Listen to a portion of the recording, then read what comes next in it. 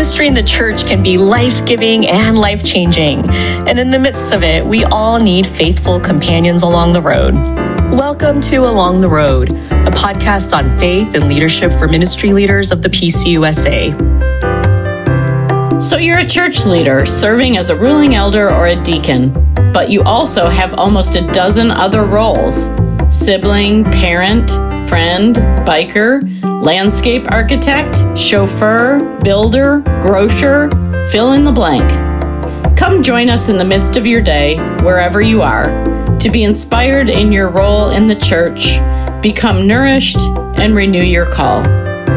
Formation as a leader doesn't happen all at once. So let's walk along this road together.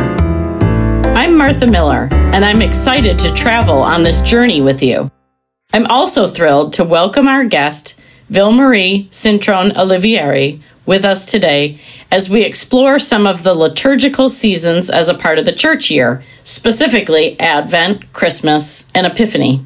Vilmarie, along with her spouse, currently serves with Presbyterian World Mission as Regional Liaison for the Caribbean. She has actually served at every level of the PCUSA, including having served as co-moderator of the 223rd General Assembly. Vilmarie is also a proud and faithful ruling elder, and I'm so glad that we get this time with her. Welcome, Vilmarie. Thank you for having me, Martha. It's always good to see you and always good to chat with you. So glad you're here. And if we all look around ourselves, I think we're all seeing similar things. We're currently surrounded by signs of the season. Well, signs of a season anyway, that being Christmas. But in the church, our year is laid out a bit differently. The church year actually began a few weeks ago with the first Sunday of Advent. Can you help us understand the significance of Advent? Yes. And I can give you, a general answer why is Advent so important to me, Vilmarie, and also, serving the church as a ruling elder. Advent is really important to me. Coming from Puerto Rico, we celebrate the seasons: Advent, Christmas, Epiphany. And it is a very important time of the year where we celebrate family, we celebrate tradition, Puerto Rican tradition. It also has a form of resistance in many ways to other traditions that have been imposed upon the Puerto Rican people throughout the years. So it is a very important time for me as a person and as a church person, as a Presbyterian. I came to get acquainted with the season of Advent later in my life, even though I'm a lifelong Presbyterian. The reality is that people, we just jump to Christmas because we want to celebrate the birth, and we don't necessarily celebrate Advent. So later in my life, also grateful that I married a minister of word and sacrament. I married a pastor. And so in our friends as well from seminary, etc., got into the true celebration of Advent in many ways, because Advent is a time, and the word means arrival, means coming, means that expectation. It is a time of expectant hope. And I like those words being used, expectant hope for the arrival of our Lord and Savior, Jesus Christ. So as we prepare for that birth moment, for that Christmas moment, we have all that time of preparation before, where it is an opportunity for personal reflection, for communal reflection, for the community of faith to prepare for that arrival of Jesus, our Savior, God incarnate into our lives. There is one particular scripture that comes to mind in Luke 3:1-6. John the Baptist announcing that arrival. So this Advent time is a call to repentance, a call to forgiveness, a call to embrace grace, to right wrongs, to prepare, like I said, for that arrival, to see the salvation of God, like the passage says at the end. So it's more towards that preparation than celebrating per se Christmas. Culturally speaking, sometimes there's no difference, the season just begins. But liturgically speaking, I think that Advent moment, expectant hope, preparation is very important. Yeah, I was just in a conversation with some folks not too long ago about how some of our congregations who are really faithful about singing Advent hymns have congregation members who get really antsy about wanting to sing Christmas carols because they're already sort of in the Christmas spirit. I wonder, as we wait for Christmas Day in these days of Advent, are there experiences you can share that might help us as church leaders? Yes. Well, when I think about this particular time of preparation, also time examining oneself and reflection, I think that all those activities that have been prepared by congregations and us being a part of that is also important, whether you attend in person or whether you participate online, because that has come to be a way of one engaging, but also engaging with other ways for us to reflect on the season, for that opportunity, like I shared before, for self-reflection and also for preparation for what is to come, which is Christmas and then Epiphany. And, it coincides with the new year as well. Mm-hmm. So our ministries in particular, as deacons and as ruling elders, this is a time to look at the year, to look at what has been done, the attitudes that are accompanying what is it that we do, causes that are close to our heart. So this is a moment of that collective reflection as well. Not only participate in the activities of the season as we feel led to do, but also make time for family and evaluate, so to speak, to use, I'm a teacher at heart, so evaluate what is it that we have done or that has been done, and how is it that we can either improve, change, things that are not working, maybe we need to look at that, or things that are working differently and surprises along the way, so that this time of reflection also coincides with the end of the year. So it is a good time to look back and reflect, and to take it very personally, in the sense that one really needs to look at how is it that I am celebrating the season, and how is it that in the call that I have in my life, how is it that I am reflecting this love and this grace, this grace that we have received from God. How is it that we, in our own calls, in our own ministries, are we reflecting Advent, Christmas, Epiphany, for Christmas to be there, the whole year? Wow, I really like thinking about it that way. I'm not sure I've spent a lot of time reflecting on the fact that the overlap between the church year and the calendar year, in that the church year begins, and we have that beginning sort of at the same time that the calendar year is finishing. And so that unique perspective of beginning something new at the same time as saying goodbye to something that has been occurring. Wow, I really like thinking about it that way. I appreciate you bringing that to light. I think also bringing to light is that other aspect of the liturgical seasons that we've sort of hinted upon, that being Epiphany or Three Kings Day. It's interesting, I happen to collect nativity scenes, and I'm very much aware that in our nativity scenes, there's usually the three kings, and the way that they're brought about within nativity scenes makes it look like they were present at the time that Jesus was born. Of course, we know that Epiphany actually follows Christmas. In some cultures or in some parts of the world, this is a festival day. Can you tell us a little bit more about that from your perspective? Of course, and I can share from my own, from our Hispanic Latino roots in Puerto Rico, right? And what has been my own experience with Three Kings Day, or Dia de Reyes in Spanish, or the day that the Magi arrive, or Epiphany. The three kings or the Magi are really cultural expressions as well. The depictions of them, pictures or sculptures or little nativity scenes or paintings. Art forms adorn our houses during this time of the year, and sometimes the entire year, because it is an expression of culture as well. But in the liturgical sense, as well as in the cultural sense, we continue to celebrate Christmas, the 12 days of Christmas that begin on Christmas, not before.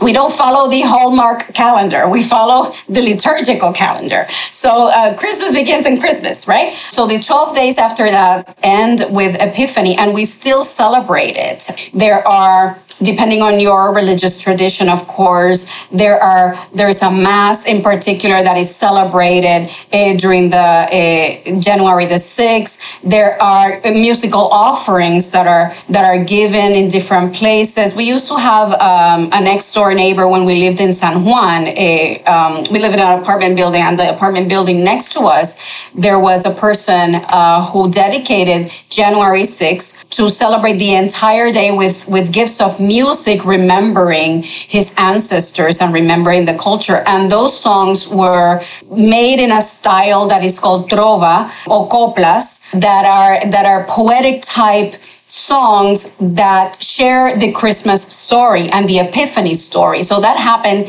We weren't bothered by it because it was beautiful music. And so there is a sense of togetherness and belonging. Families get together on Epiphany. They go to church as well. So the celebration of the season continues even 8 days after Epiphany. They continue, as a culture, we continue celebrating as well. And the culture traditions are very based or are very ingrained in the religious teachings as well. So it is. Christmas is not over in our minds, at least in the island or on the island. Once January 2 comes in the calendar, we continue until after Epiphany. And it is based on our religious beliefs as well. I really like that. And I think there's a lot we can learn from that, especially some who take the Christmas tree down the day after Christmas or who take the decorations down right away, that it's really about continuing the joy and the reason for that season. I love hearing about the musical pieces that were offered in your neighborhood. That really helps us think about really spreading that joy and keeping that joy with us throughout and beyond the season. Are there some things that we can remember as we celebrate these seasons? For those of us ruling elders and deacons who are listening today, are there other things that you think will be helpful for us to keep in mind? Yes, I will share with my siblings 3 things, and I do my best to keep this in mind during this particular time of the year, during Advent, Christmas, and Epiphany, is to be present, to enjoy the seasons for, what the meanings that they are, right? That expectant hope for the arrival of Jesus Christ, the birth and what it means for God incarnate to be among us, and that moment of Epiphany, of revelation, that if we think about Epiphany of the word, it's like having an aha moment when God is revealed not only to a particular group, but to all nations represented in the Magi. So to just be present and enjoy the season, send a card, send a Christmas card, send a note, call a friend, rekindle friendships, rekindle relationships. This is a time to come together in love and in peace and in remembrance of what is it that we celebrate. The second thing I will share is this is not about material gifts or maxing out our credit cards. We forget this easily in the times that we live, in the society that we live. We're so attached to stuff and to things that we get all wrapped up in that we forget that this is a time of discernment, of spiritual reflection, of celebrating what is truly important, which is God's love towards us through Jesus Christ. And, to wait for that arrival and to celebrate that arrival. Jesus is at the core of all the celebrations. If there is something else at the core, shopping or, doing other things, which, it's great. I love them all. It's wonderful, but that's not the true reason of this time of the year. So gift other things, gift peace, gift accompaniment, gift hope. Look at our community and to our family, gift time. Give rest, because we need to rest, and we need to rest and replenish. Donate to causes that are dear to your heart or to God's heart. So really look at how one celebrates the season and ask ourselves, is this honoring the person who gifted us the greatest gift of all? So really not about material things or maxing credit cards out. And the last thing that I will share, Marta, is don't leave Epiphany out, please. Celebrate Epiphany as well. Like I, shared a few minutes ago, many places around the world are celebrating Epiphany. While here in the US, we get back to work.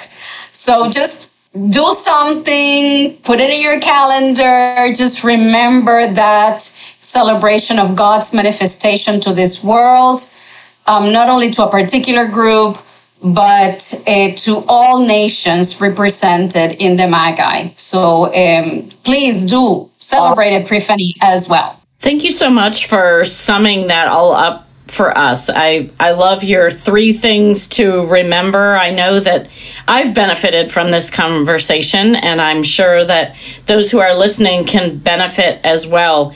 It's always a treat to be with you, Vilmarie, to share in your experiences and your reflections as they help us remember the significance of these seasons. Thank you so much for being with us. Thank you, Marta. It's always good to be with you. Blessings upon you this Advent, Christmas, and Epiphany season.